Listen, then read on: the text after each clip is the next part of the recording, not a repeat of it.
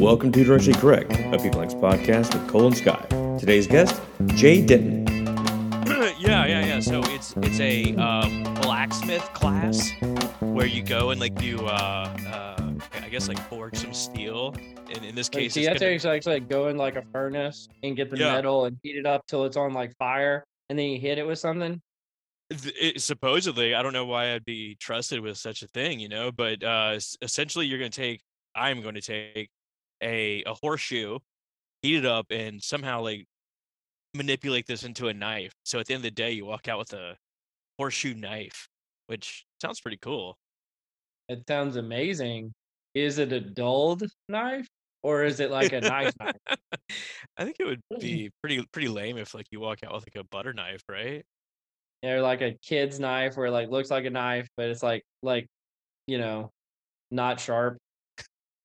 I mean, but I think I am. You're testing my skills, right? So if it comes out dull, I think that's on me, and there's a high likelihood as well. Well, you always talk about like nerdy stuff like the Star Trek. My nerdy stuff is like Lord of the Rings and stuff like that. And so I feel like you could see if you're part elf, because don't the elves make all like the swords and shit in Lord of the Rings? I don't think that we've ever talked about this. I did not know that you're a fantasy guy. Well, I'm not. I think I'm more into like the epic story. I like the epic story is like The so long like arc. Harry. I like Harry Potter. I like Lord of the Rings. I like the Matrix. Like the epic story, you know. Oh man, like so maybe this is like a dichotomy between us because like what I enjoy about Star Trek is every week you go to a new planet. It's a totally new story. There's some sort of like character arcs across the entire series, but every week is a new adventure and it doesn't really relate to what happened last week. See, and that's the difference between us because you also like Doctor Who, which isn't it that basically the same thing? Yeah, Where largely. yeah, and given I've never really watched either of them, but they're never like had an appeal to me, and I think that's probably why. Quite possibly. Like I don't really like him binge watching things either. So it's like some people like will rip through an entire 12 episodes of something on the I fly, don't, right? Like, I don't have what's much up, time for that Jay? anymore. What's up, Jay? Man himself, he's here. He's trying to He's come here. in. Hey guys, How's it going, dude? good. That sound okay? You Yeah. sound great. You sound great. So are you more of a Star Trek guy or more of a Lord of the Ring guy? I don't know, neither necessarily. Why's that? We were Star just talking Wars, about that. probably. Star Wars. My 13 Oh, year old yes. my 13-year-old this past week has gone through listening or watching in order. I think from the beginning, and then all the new ones that kind of work in between. So I think he gets that from me. And Okay.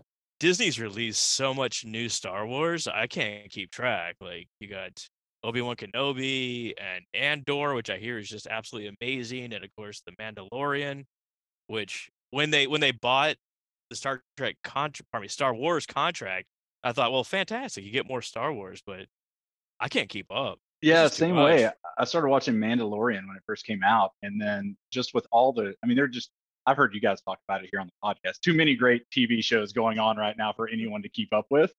The Yeah. latest one, are you guys familiar with Kaleidoscope? No. I haven't heard of it. No. Okay, so it's I'm about to start it, I think tonight. It's a heist, your typical heist type show. This is all how it's been described to me. What's really cool about it that my coworkers told me about, you can watch it in various orders, so you don't have to start episode 1 and kind of go through. I was told about this one where you start, I'm going to make this up, you start on like episode 8 and then go back to 1 and jump to 4 and 2, and it tells a story in a different way. And so anyway, it's a pretty, it just shows you how far along TV and all of that is coming along, that it's tricked up so much you can watch it in whatever order, and it's just we're in a different realm of entertainment. Black Mirror Bandersnatch. Do you remember that? Yeah. That's like that, where you could like choose your own adventure with the. It wasn't actually that good, but it was like compared to other Black Mirrors, but it was interesting and novel. That was interesting. And usually when someone says that, hey, like here's a new show to watch, like I'm like, yeah, never gonna get to that. But I mean, this sounds really fascinating. Yeah, that's probably next up on my list. Yeah. Maybe we should tell the audience who you are, Jay. I've really been looking forward to this conversation, but so you're the chief analytics officer for Labor IQ or ThinkWhy, or I can't remember. I always get the two names confused for the organization. But your expertise in analyzing and distilling complex data into actionable insights for supplying HR and recruiting teams. And you've been featured on Bloomberg Business, Wall Street Journal, New York Post, Business Insider, a lot of major publications. And like you mentioned earlier, got that background at Texas Tech, management information systems and general business. Um, I've been really excited just because we have had such a tumultuous time in the world going on right now. And I wanted to bring in someone who could kind of potentially make sense of all of that. So I don't know, do you want to talk at all about what's going on in the economy and how that is impacting things like jobs, wages, layoffs, and the like? Yeah, sure. I think when you get an introduction like that, and the word tumultuous is in the same sentence with your name, that's a little scary, but I appreciate it. Yeah. So if we, gosh, it's hard to talk about this year without a quick reflection on the last two, because that's really setting Yeah. us up for what is either happening currently. Which if you turn on the TV, look at any sort of publication, you see layoffs. You're on LinkedIn, you look at the top right, you're seeing a lot of news about that. And so overall, I think if we rewound and we look back at the last 2 years, pandemic happened, tons of jobs lost, but then we were on a pace of recovery like we've never seen. We lost more jobs in the last, I don't know, 3 or 4 recessions combined, but added all of them back faster than any of them. And so because of that, businesses were very aggressive in hiring. So you saw a lot of hires happen at the very, I would say, upper end of the salary bell curve, with some companies getting pretty aggressive. And then, overall, just that's not sustainable. The pace at which we've been adding jobs isn't sustainable. At some point, normalization is going to occur, and I think that's where we are. So if I'm, generally people looking at it this year expect a slowdown. I think normalizing though is really what we're getting back to. It just might be tougher in some industries or some types of jobs or some locations compared to others. Why did we see this big bounce back in jobs? Yeah. Why? Yeah, well, there was still a lot of demand. Like if you take, like, let's say when the pandemic happened right away, take a dentist office. They literally had to shut down. Like, you couldn't open the doors. There were a lot of Right. jobs that were, you had to be face to face. Those kind of went away. When that happened, then there were some businesses that looked at the new environment. Say like grocery stores. We couldn't go to grocery stores at the time the way we did before. So Amazon, as an example, took off even more, right? People started getting more and more things delivered to their homes, maybe straight from the grocery store, not just Amazon or others like it.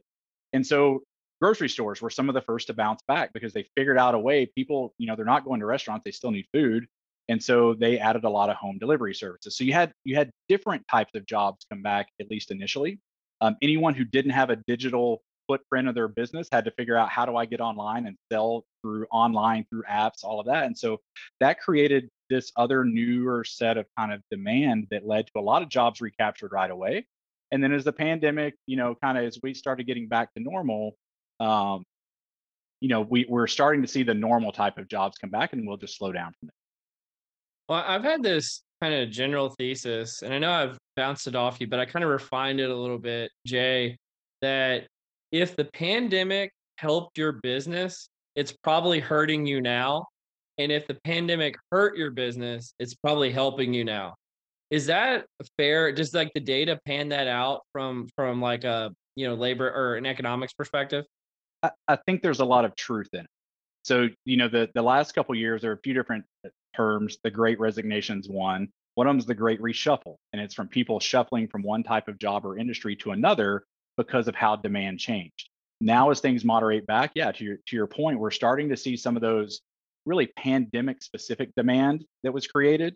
Some of those jobs now being pulled back. Another term that a lot of listeners are probably used to are first in, first out. The first jobs to recover that, for whatever reason, those jobs that recovered fastest, stronger, all of that are now some of the ones that we see going.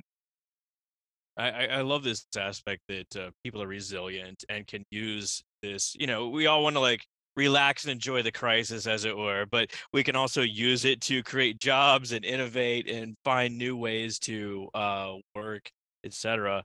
Like, now are we back to normal, or like is there more coming? Like now we're seeing Well, like that's a good question. hyperinflation and all this sort of stuff.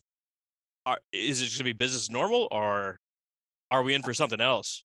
I would say I feel like, or I hope that after we're kind of at this inflection point where we are starting to see certain businesses. So as an example, some of the first ones back were tech jobs.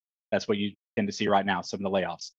Finance, because of low interest rates and so on, those jobs have really been disrupted. A lot of that has to do with interest rates going up. So as things start to moderate, interest rates come back down. As we've gotten two pretty good numbers or better numbers in terms of inflation starting to ease. So it's really once inflation starts to get under control. Right now, businesses, the general sentiment or things are going to slow down, and it's like a self-fulfilling prophecy. So things are going to slow down. I think we'll get to a point of sort of stabilization maybe later part of this year. And I think 2024 will look much more like pre-pandemic and true normalization compared to what we've been this roller coaster the last few years. Mm-hmm. Yeah. Well, tell me this, like with times the way they are, and I know you're kind of in the talent intelligence, labor IQ space. What is the role of that type of data during economic times like they are right now? Yeah, it's interesting. Cole, we're definitely seeing a shift where the last couple years, it's how do I keep up with the market? When pay was just going through the roof and companies they couldn't figure out how to land that candidate, and oftentimes because they weren't in the right spot compensation wise, or they were losing people right and left because of that. As we start to get into this year, like we talk to some businesses and they say, well, we're not hiring. And we go, yeah, you are. You're not hiring for brand new jobs. You're backfilling a lot of roles. So when companies this year are going to really be focused on getting expenses under control, what's the biggest expense most companies have? It's typically headcount, typically payroll. And so when, there's still going to be a lot of people quit their jobs, there are going to be terminations that happen. We're still expecting around 64 million hires in the US this year. That's a lot of people moving between jobs. 64 million hires. Now this year is like Isn't that like 76. half of the workforce? Yeah. Well, so when turnover is roughly 35-ish% or something like that, and then you layer on people that just exit the market because they retire, you got new people coming out of college and so on. That's how many will end up getting hired this year. So the question is, Wow. when I don't know, have you guys looked at any of that? So here's what I'll angle it back to. Have you looked at any of the pay transparency states? And some of now they have to post, what the salary is for certain jobs. Have you seen any of those numbers? No, Yes. no. So there will be like one job that will say the pay is somewhere between 50 grand and 150 grand. Or I mean, Well, I some of saw them are. like Netflix the other day posted a role, and it was like 60,000 to 600,000 was the pay range. Oh, It was ridiculous. I saw there was an article that referenced one kind of big financial institution firm. It was between $0 and 2 million was referenced. Yeah. It's just so, but generally speaking, there is going to be, and I'm sure we'll come back to this topic, but there's a range of pay for a specific job based on who the candidate is, not just the job itself, but what do they bring to the table. And that's what, as businesses continue to right size expenses this year, the person that leaves, so there will still be a lot of turnover. The person that leaves, whoever you replace them with, it's never the same exact person.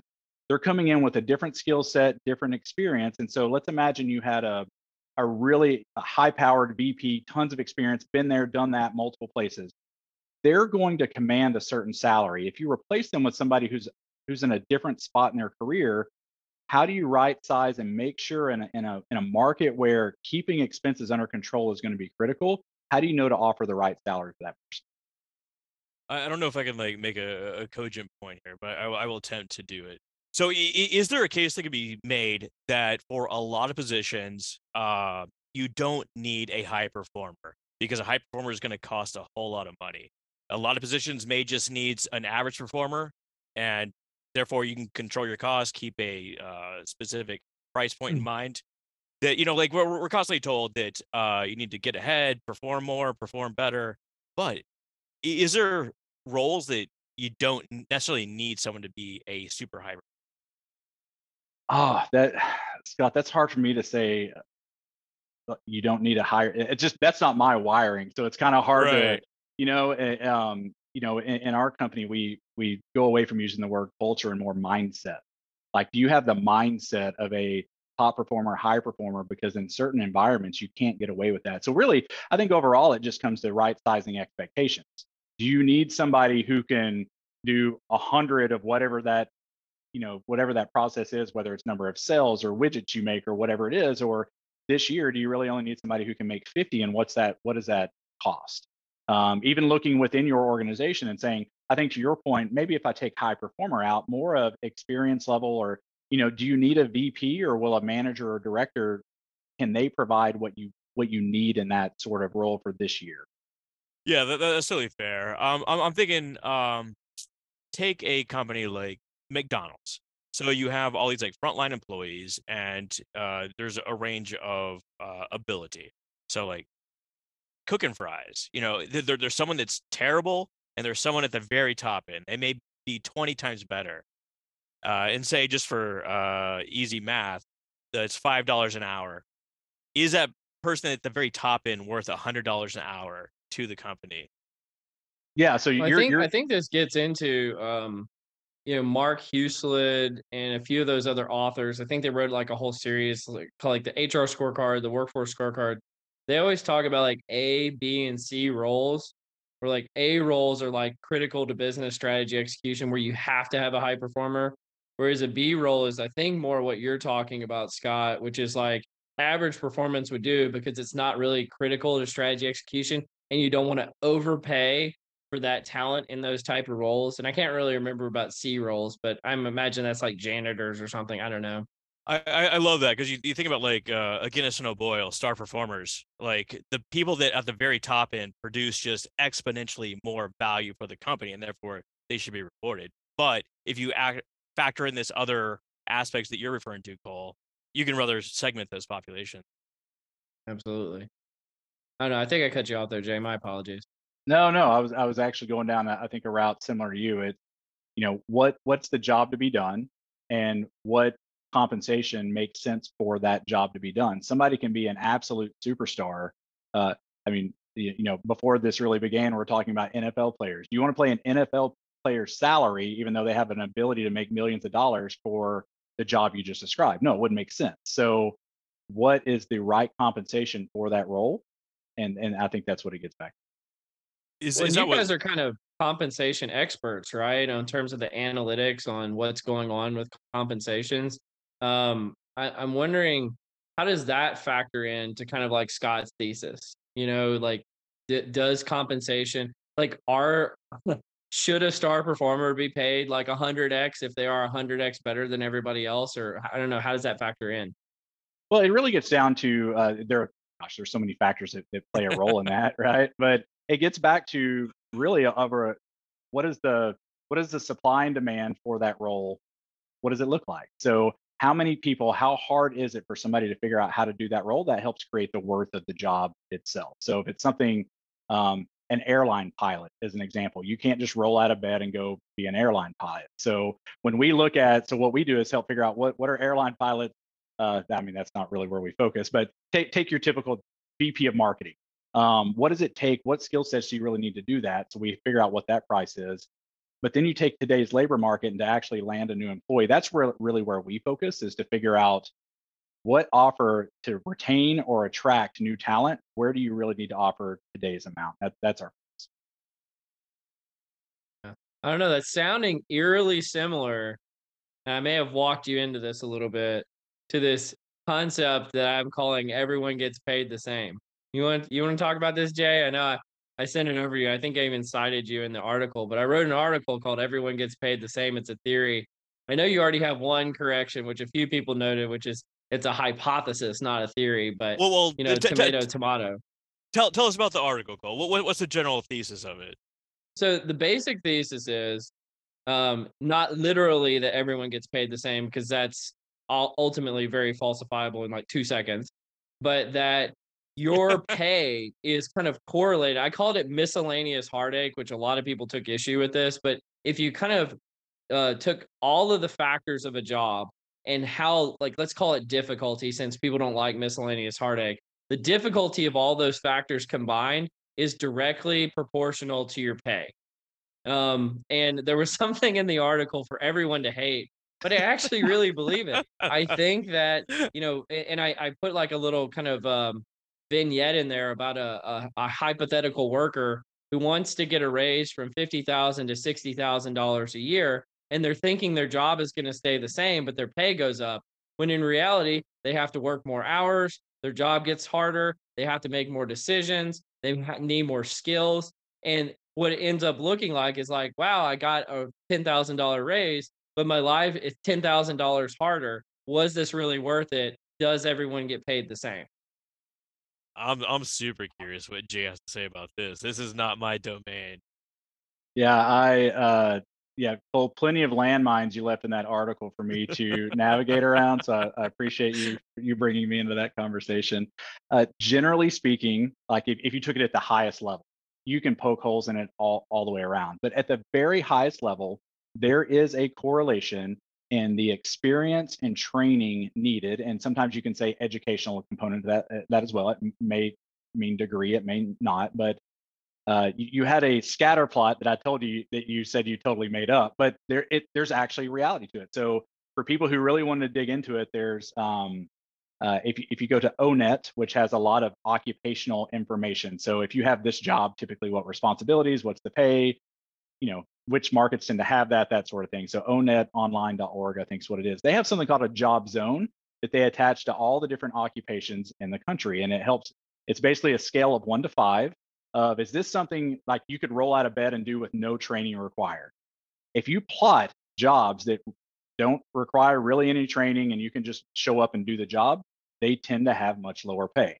If you have a job like I mentioned, airline pilot, or somebody that's giving you anesthesia at the hospital, or like even a grad assistant. A grad assistant, you can't just be that. It takes time to get there. So those on a relative scale are harder, take longer to get to that job, and you tend to see pay go up for those roles. Now, they're not going to be equal, like exactly, for a lot of different reasons. You'll see variances by certain industries pay more, the size of company, the profitability of the company, variable comp structures. Anybody who's gone for an interview, you went to these various roles with the same set of skills and you were offered a variety of salaries, right? And so you know that technically it's not exactly right, but on a broad scale, there's a lot of, I think, truth told to the things that were in your article. I hate to break it to you, Cole, but like you're probably like 20 years too late. Cause I mean, like Notorious B.I.G. said it is like mo money, mo problems, right? He also got a citation in the article too. So I try to give credit where credit is due.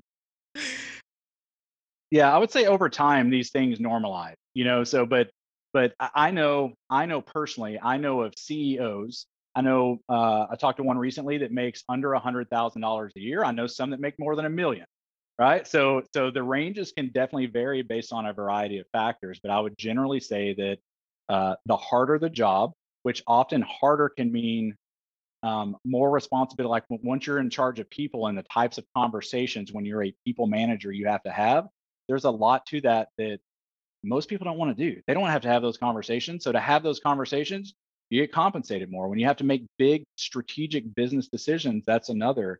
I'll tell you guys about, I was part of I got to attend a presentation once of this topic I thought was fascinating. It was a guy named Tom Foster, and the topic, it was called time span.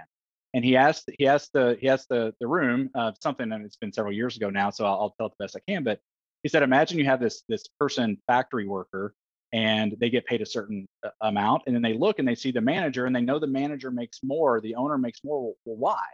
And a lot of it has to do with compensation over time, and differences in roles have to do with how far in the future you can work without being told what to do. So Interesting. a lot of people only have to think about, what do I do today? And literally their job is just thinking about, right now, if I just do this each day, I don't have to plan, just come and do my thing. A manager might have to think a month or 3 months out. A VP might be thinking a year out. And so because of that, how far in the future you can think, that's often the way compensation ends up working, and why, as you go kind of up the chain of management, why people end up making more. Yeah, I and love in that. the article, I even called that decision-making rights, autonomy, and risk of failure.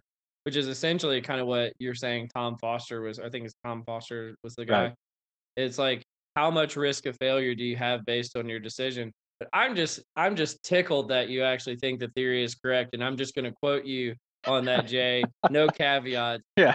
I do want to make one quick caveat though.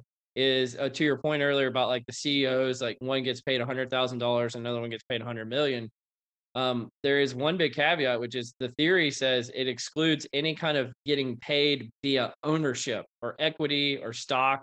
That those folks do not get paid the same because there are non-linear gains when you have that type of pay. So I think that's one important point to bring up here. I think you're absolutely right. And also, like, when you're talking about difference in pay of CEOs, you also have a different scale of organization. So if you're the leader of GM, that's far different than being like a little mom and pop sort of company. So, Yep. I mean, Yeah, a and you lot. talk about Absolutely. the difference in conversations that you got to have, complexity, etc. Yeah, a lot of that, it gets back to where the company is in its life cycle. So when you're more infancy phase, you don't have a lot of funding, you haven't made any sales, what you're able to compensate people with is often different than once you become profitable and you're a market leader and all. Like Totally. those are other things that relate back to the individual business and what the business is able to offer. But if you aggregate all the businesses, it does tend to even out over time. Yeah. Let's do some rapid fire. What questions do we have for rapid fire today, Scott? Rapid fire. So, Jay, a little birdie told me that you are a barbecue snob. Is this right? I don't know if snob is good. I think just I'll take any barbecue I can get wherever I can get it. Usually, Oh, wear the term proudly. I do. I'm a barbecue snob. What about you, Cole? I love barbecue. Now, I will say this, as a person who came from Louisiana, who is newer to the Texas barbecue scene, the over infatuation. So I'm a big rib guy, love ribs, but the brisket thing here, like people, like I love brisket, but I don't love it as much as Texans love brisket. So that's the thing that kind of throws me off. yeah. So I'll Brisket's where it's say at. I moved to North Carolina for a couple of years. I've lived in Texas my entire life, other than that, and I went to make my own. I mean, when you're from Texas, I figure it's part of you have to learn how to make barbecue. It's just what you do. And so I'm in North Carolina going to shop for a brisket, and I couldn't even find it in the store anywhere. You had to like special order it, and like it's everywhere in Texas. It was such a They're more pulled pork over there, right? yeah, pulled pork, and then The depending on where vinegar-based you are. sauces and stuff. Mhm. Yeah. All right, Jay, let's get into it. Okay, what is your order? What are you ordering? Oh, in terms of barbecue, if I show up, Yeah, you get to the uh, counter. so if they have like bacon wrapped brisket stuffed jalapenos, that's one of my, if they've got something like that on there. The chopped beef, that way I don't have to do the work, and it's a little bit more moist. And then some places I think where I'm a snob is when it comes to potato salad. Generally, I don't like it, but there are certain places that I've actually enjoyed it. So to me, it's the meat part's always easy. It's like what side. Some of them have mac and cheese. That's Oh great. But yeah. that's kind of that's my go-to. Are you a sauce guy? I am. I need it to be a little, not the thicker sauce, something that's the little bit. I don't know the thinner sauce. I don't know what word you use for it. But yeah. Oh yeah. Black's barbecue in downtown Dallas. Excellent sauce. And brisket, by the way. But are you a neat eater? Or like just eat with your hands? These are interesting 5 questions. No, but I'll tell you, there is one place that when you go, they only put it on like on paper, like on butcher paper. Like there are a few Yeah, of that's what I those. was gonna ask. Do you like the butcher paper or do you like it in like a styrofoam container? No, I'm totally cool with whatever. It's more of the company that I have with me. Like I took my wife to one of those places once, and she thought she was going somewhere really nice, and because it was that they were known for having good barbecue, and then it just kind of thrown down on this piece of butcher paper, and my wife and my mom are kind of looking at me like, what do I do? And I'm like, hey, it's good. It doesn't matter. What's your drink of choice? What are you getting to go with the barbecue? I'm a simple guy. I probably would do water or a nice cold beer. What about you, Cole? I don't know I this. was thinking iced tea all the way, man. Iced tea. That's Good so iced tea. What, uh, Scott? What about you? You haven't talked at all about what's your barbecue taste? Oh, I'm brisket guy. I'm from Texas. Brisket guy. Gotta do Yeah. it. Pork ribs are great. Cadillac barbecue in Dallas, fantastic. If you're talking brisket, you're talking Law Barbecue or Franklin's probably. Never been to Snow's in Lexington, but like to go there someday. And I guess this brings me to the final question. What's the best barbecue in Texas? You just mentioned Cadillac. I mean, there's so many. I used to office right beside there, and the worst mistake I ever made was I had lunch before I made a long drive that was like 5 hours away to Lubbock. Don't ever do that. Don't go load up on barbecue and then get on the road. It's one of the ones I really like it. Great flavor. There's one actually. Cole doesn't live too far from my house. There's one between us. It's literally just a shack called Blues Barbecue. I enjoy it. What's the one down in Austin? Why am I drawing a blank on the name? That I wouldn't necessarily say it was the best, but it's kind of an experience. The one where they have the open pit. Probably Frank. There's so many in Austin, Not but yeah, not Franklin's. They have it. I don't know why I'm drawing a blank on it. They have like a one in the airport now, but Oh, Salt Lick. yeah, Salt Lake. Yeah. yeah. So for anyone those listening that are not from here, you'll see it on the food travel shows, but it's quite an experience that you can go out and actually walk up to the pit where all the barbecue is just laying out there for you. And Blues Barbecue, I want to give them another shout out. Very good. Very good. Well, do you want to go to the nerdery, Scott? I think we should, right? I know Jay, you love the nerdery, right? Guys, sometimes I'll just skip forward to the nerdery. I mean, I love your guests and stuff. The nerdery is where we have all the tangential topics, and we kind of go ham. But our first article is hold up real quick. It's called "Pay for Performance and Employee Mental Health." So we're all meritocracy guys, right? We believe in meritocracy. And pay performance schemes are a way to motivate and attract talent. We've known for a long time that high performers tend to like these pay performance schemes, but this study is finding that these schemes are also related to mental illness, increased usage of anxiety and antidepressants, essentially a 5% increase in certain folks. And they're saying that these usages also relate to missing more work and lower pay overall for certain populations, namely older workers and women, and ultimately turnover. And also, people with mental health issues are more likely to leave organizations when these sort of things are implemented. So even though like the scheme you would think that like, oh, people are going to be better off because they're going to be able to earn more money based on their time and effort. Now we're actually seeing that it actually adversely affects certain folks.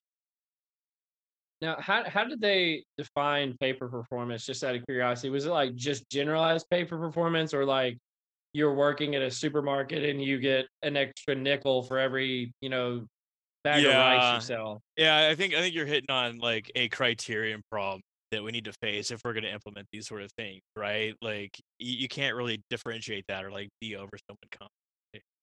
Yeah. Honestly, Yeah. I don't know. I didn't really read the fucking article. Yeah, you guys, not to give away show secrets, but you guys sent me a couple of these to review beforehand, and I pulled it up and scrolled down. I was like, oh gosh, I got to read all of this. But I think most of it was covered in the first, like the concept was in the first couple paragraphs. Where I've seen it in my career, just thinking of where people aren't able to hit the mark and it adds stress. It's when you're not wired for the role, you're often going to be considered a low performer because it's just not the thing where you have passion, expertise, the skill set. Like sales is a really easy one you can look at. Most people are not wired to be a salesperson or a high volume salesperson. And so if you put somebody who's quiet, doesn't like people, like all of that, and you put them in a sales role, they're probably going to be a low performer, and it's going to add more stress. So that's kind of where I thought where oftentimes either business leaders or folks get it wrong, where you're not matching up someone's skill set and their passion to what the role actually is. I love that, Jay. And I was kind of thinking, just to go back to the everyone gets paid the same, that reminds me of like the job fit and even like the values alignment. Like if you've ever been in a job where you had to do something or you were being incentivized to do something, you're like, I really hate this. It's going to be like it's going to be physically and mentally taxing on you, which is going to create problems probably for your health. But if you have that alignment, it probably won't feel that way. And I think that's probably the issue is a lot of times pay for performance is put into place for jobs where people probably wouldn't want to do that anyway. Like this is the only way we're going to motivate people to do this thing is because it doesn't really align to the median individual. I love that take too. Like you're trying to align people's skills with what they're actually doing. And it seems like it's almost like a weed out mechanism as well. Like you're finding these people that were not a natural fit overall, everything that Cole just mentioned there. But is that a good thing? Is that a good thing? Like, I mean, if you get a Like from bunch of people, what perspective? it could create a okay, imagine you got a bunch of like super go-getters into one room. You weed out the people that were perhaps okay, we'll go to a sales perspective.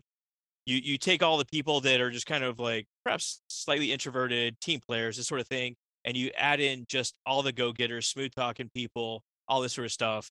You get rid of all the team players. Is this a toxic culture now? Do we have a bunch of people that can't commingle and operate in a team environment?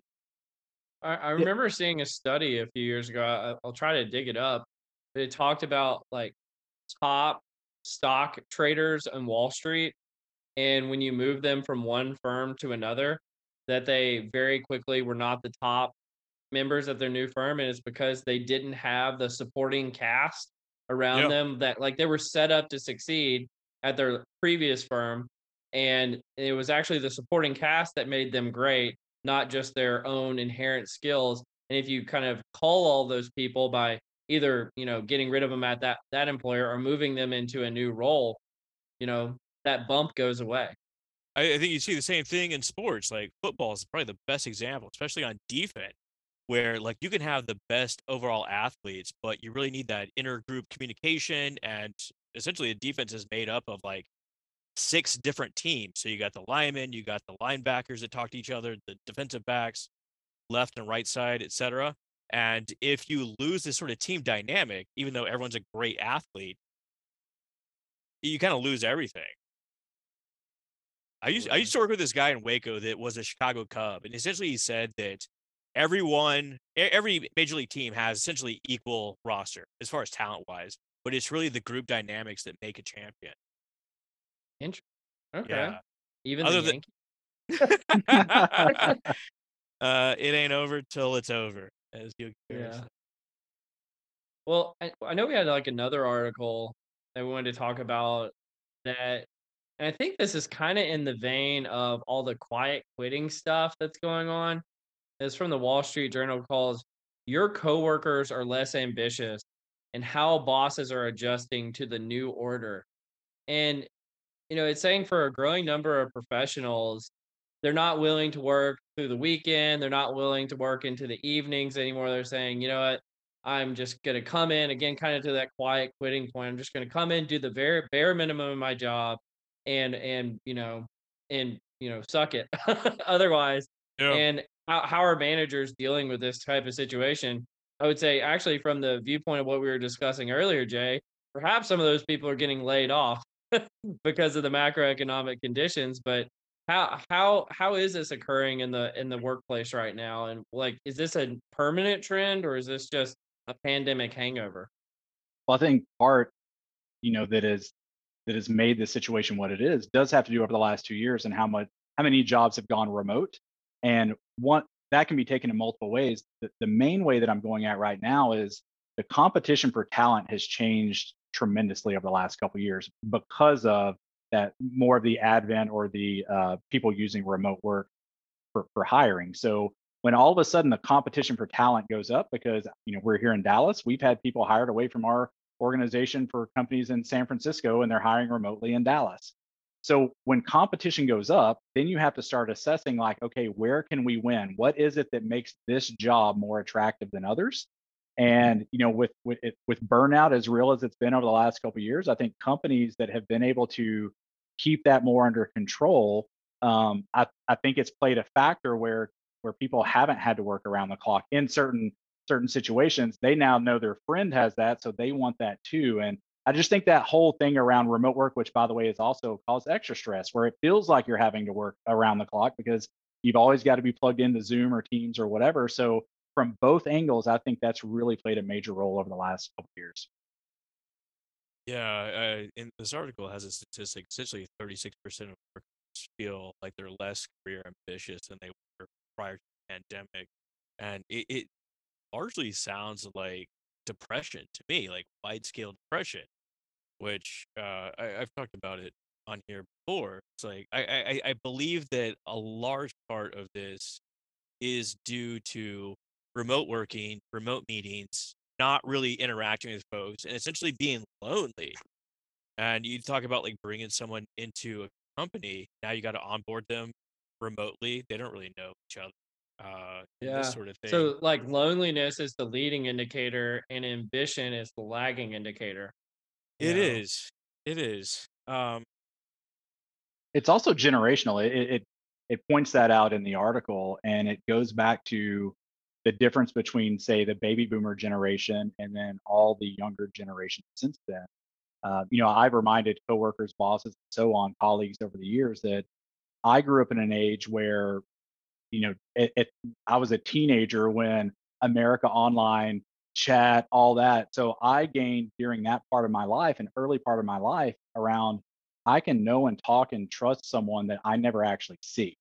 They're on the other side of the planet, other side of the world. They don't have to be face to face with me. We can, all of that. And obviously the technology has expanded much since then. And so the whole, the younger generations just continue to challenge what the status quo has been, whether it's a 9 to 5 job, whether it's you have to be in the office, all of that. And I think that that's a trend that obviously will continue. Yeah, we're seeing this like decline in like what people call like hustle culture, right?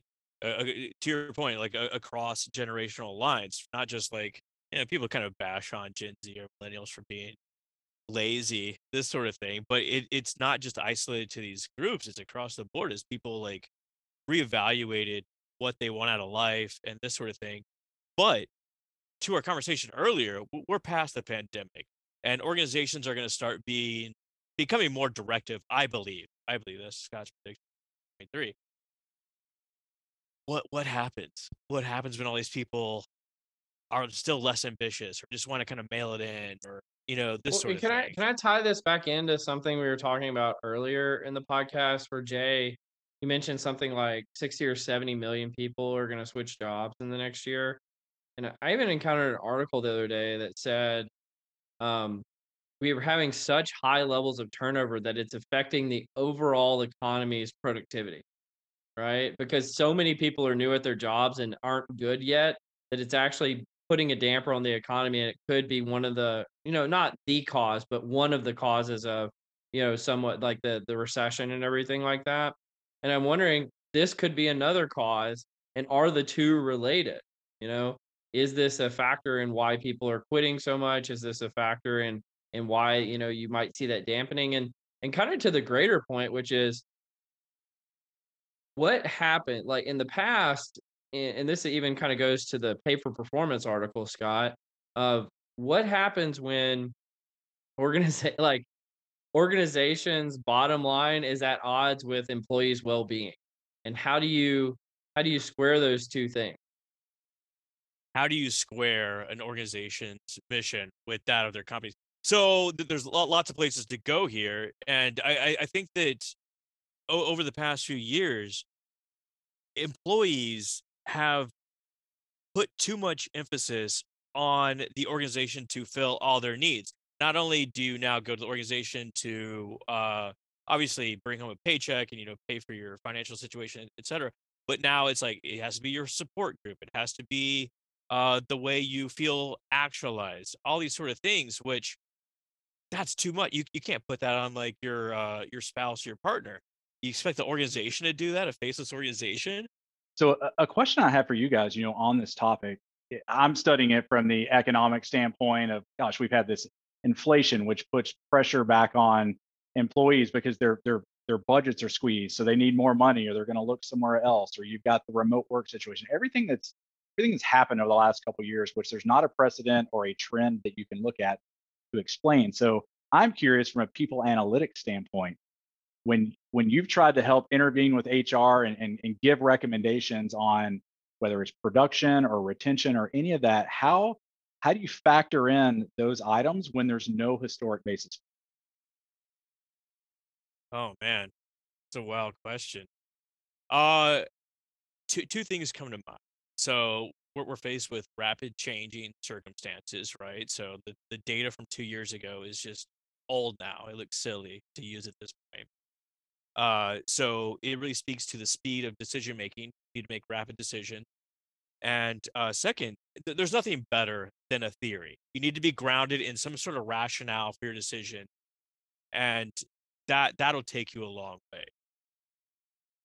Yeah, I look at it from a few perspectives. A little while ago, it's probably almost a year ago at this time, I wrote an article about overrated and underrated concepts and people analytics. And if you look through the overrated section, like a theme that runs through it is just the concept of forecasting. Because I think we're just, as a species, really, really horrible at it. If you think of like Nassim Taleb's Black Swan, like the pandemic was a Black Swan event. I feel like we've had like 7 Black Swan events over the last, 3 years. And and then you kind of couple that with like how do you do effective people analytics if you know you're terrible at forecasting? Well, you have to have a really nimble workforce, right? And so Yes. that's why I'm so pro being able to be really operationally efficient in how you do workforce planning rather than just the lofty strategic workforce planning of like, oh, the skills we're going to need 5 years from now. It's like, how do you even know that? What about the skills you need in the next 90 days? And how can you make yourself really agile in that way? I'm just a dumb guy here. What's a black swan? So a black swan, it kind of comes from if you know anything about like philosophy and that kind of stuff, the problem of induction.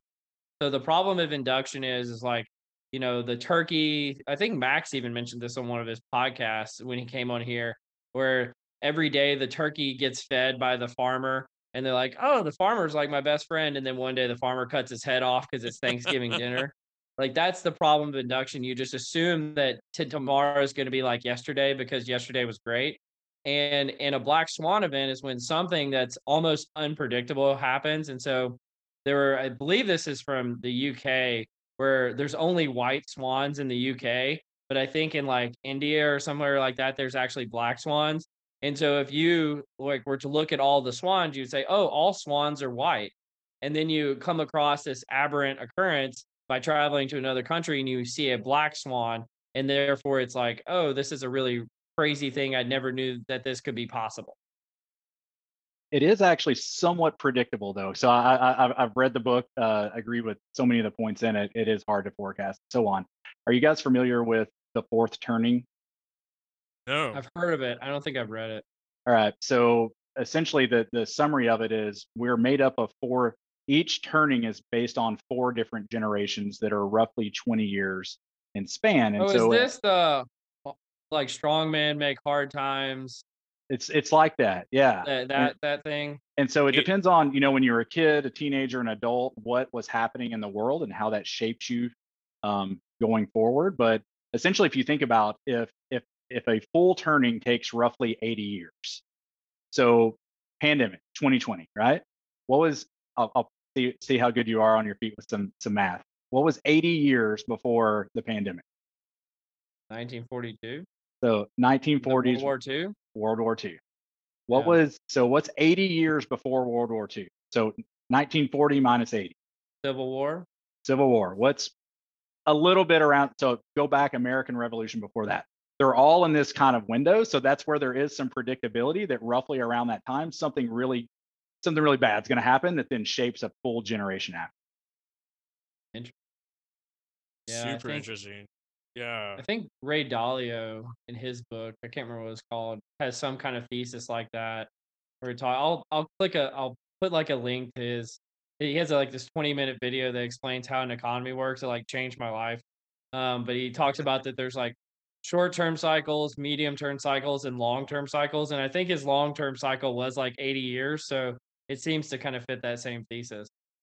Hey Jay, what are some of your favorite resources or things that people can read from an economic?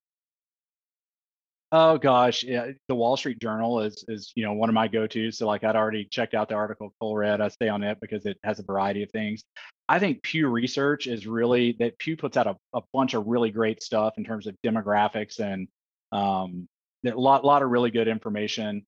The Economist, obviously, but that's probably too strong of a read for most people. So I don't know that I would follow it. Or hey, you follow me on LinkedIn, and I'll help summarize some of it for you. Absolutely. Well, let's go to something lighter for a second. So, and then this has been a really Texas heavy episode, and I apologize to I don't apologize actually. But if any Texan is aware of something, and I imagine most people from other parts of the country or the world are not aware of a concept called Bucky. So, Scott or Jay, since you're both native Texans, do you care to explain what a Bucky's is for our audience? I don't think you can explain Buck. You gotta experience it, right? It's a massive gas station, but that isn't a front to gas station. It is a Think of the massive. largest gas station you've ever seen and multiply it times 10. Then that's just one component. Yes, massive store. So they sell their own goods. They sell drinks. They got their own sandwich shop, barbecue joint, a whole clothing area. You can get you a Yeti cooler there if you want. Just Yeah, I would say I was Scott. There- I still have family north of Dallas, and between here and there, they put a Bucky's in over the last several years. So heading back to during Christmas time, uh, you don't have to have Christmas presents yet. You can just stop at Bucky's on the oh way, yeah. and you can get something from your grandmother, your niece, like everyone is taken care of. You can get a deer stand or a baby bottle, like whatever you want. The Bucky's got it, and it's actually pretty cool stuff. So People Uh, will dress their kids in all Bucky's apparel. It is a sight to behold. I do own a couple Bucky's t-shirts. I will admit this. But I'll be up too. Is Cole, why are you bringing this up?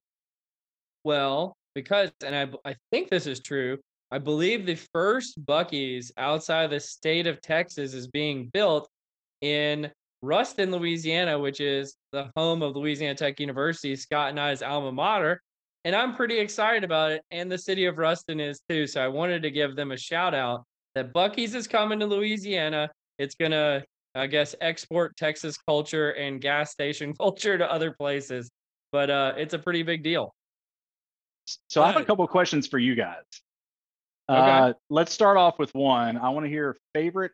You're going into a Bucky's. You can only buy one item. What's your going to be go-to of what's your favorite thing to buy at a Bucky's? Oh, I'll let Cole go. What are those nuts called? Aren't they Oh, like cheese nuts or something? Beaver beaver nuts? nuts. Yeah. Yeah. I've had those once. They were pretty bomb. I like them. Otherwise, I'm gonna get like a Diet Coke or something, but I'm pretty boring. Yeah, ditto. I typically don't purchase food items there, but I've had their barbecue sandwich, solid. I've had their boudin, pretty dang good. But I'm generally a just get a large soda there. My two stops are Temple, Texas, and Terrell, Texas. And Daryl, for the sure. the restrooms are super clean. That's what brings the ladies in. Oh yeah. Yeah, the restroom part for sure. By the way, both you guys, we just made a big deal about this awesome gas station. You said your go-to is a soda, so just you need to consider that. Yeah, I would say if I broke it down into three, they've got so many varieties of barbecue sauce and salsa and hot Oh yeah. sauce. Like I can just stand and admire that and actually not even buy any of them, but just see all the different varieties. When you first walk in, they have like the sugared pecans and the cashews and stuff. My Oh daughter and I yeah.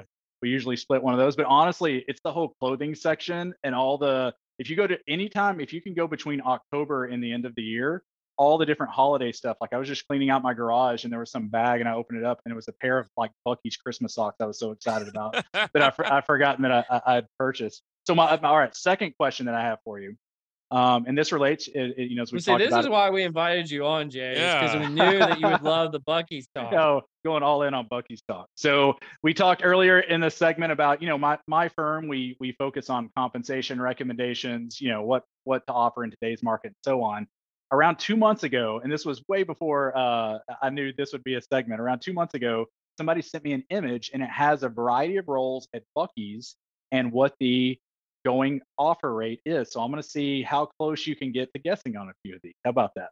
Wait. So I think I've actually seen this, so this may not be fair, but keep going. So we're talking like a cashier. How much are they paid? Store manager, this sort of thing. Exactly. Oh gosh. Okay. There's one or two that I'm going to be curious because I was pleasantly surprised. I was happy for some of the rates I saw out there. All right. So you mentioned, Scott, you just mentioned cashier. So cashier, grocery stocker on a per hour basis, and I'm not sure which Buc-ee's this is, but where would you expect that per hour? Any guesses on that? A per hour for a grocery stocker. I believe that Buc-ee's takes care of their employees and perhaps pays a bit more than you would expect. So I'm gonna go $12.95 an hour. Okay. I'm going 16. They're very much taking the Costco type of approach of really paying and treating their workers well. I think it's 16. Yeah, Scott, you're at a disadvantage. He has seen this. It is exactly 16. And to your point of taking care, so on this same, it's like a billboard, and people can go out and search this if they want. 401k, 100% match up to 6%. Like they have all sorts of great benefits on there as well. Okay. Damn, really? Yeah. Let's jump ahead a few notches. Car wash manager. You're managing. They have a whole car wash scene going on. You're the manager of that kind of business unit. This is on a salary basis, by the way. So full year salary. So once again, we're talking about a gas station that has all this stuff. They have a car wash too. So just based on this position, man, don't car wash manager. $16 for a cashier. I'm gonna go $21. $21 an hour. And so annualized basis. Oh, whatever. annual. Yeah. Far more than $21 then. We will go 45,000. Okay. Cool. They have multiple positions that are 100K plus salary. So I imagine this is one of them. Because like that's actually why the city of Ruston is so excited, because this is like a major employer. I'm looking forward to using the bathrooms when I'm on the way back to Louisiana. But is it true? Is it over 100K? 125 plus. Oh my God. Isn't that, yeah. So anyways, it's great to see. And that's why it's such a tremendous, and these probably aren't the same rates, there, but from what I see, I mean, very attractive pay and so on. Seems like they're taking care of their employees. And I think I read in the article called like 200 jobs. I had no idea it took 200 jobs to power, that type of store. All right, we're gonna have to quit giving Bucky so much free publicity because they are not paying us. They're not paying us, but it is a cultural magnet. Unfortunately, it is not the first one outside of Texas. They do have some in Alabama and Georgia. Okay. But it is a cultural magnet. Like you go to Buc-ee's and it's perfectly acceptable to park your car at the pump and just go inside and rummage around. It's not a place, it's a lifestyle. It really is. Yeah. Well, I think we've kind of exhausted some of our topics for the day. Jay, it's been really great talking to you. Scott, any final words before we hand it over to Jay? Jay, pleasure to meet you. Can't wait to talk to you again. We'll kick some more college football around next year. Yeah, it sounds great, guys. Like I've said, love listening to the podcast. Sincerely appreciate being on today. Well, Jay, it's so great having you. And you've been listening to Directionally Correct, People Analytics podcast with Cole and Scott and our guest, Jay Denton. Thanks, Jay. Thanks, guys. As always, all opinions are our own and do not reflect those of any other organization. You've been listening to Directionally Correct, a People Analytics podcast with Cole and Scott, powered by Orgnostic.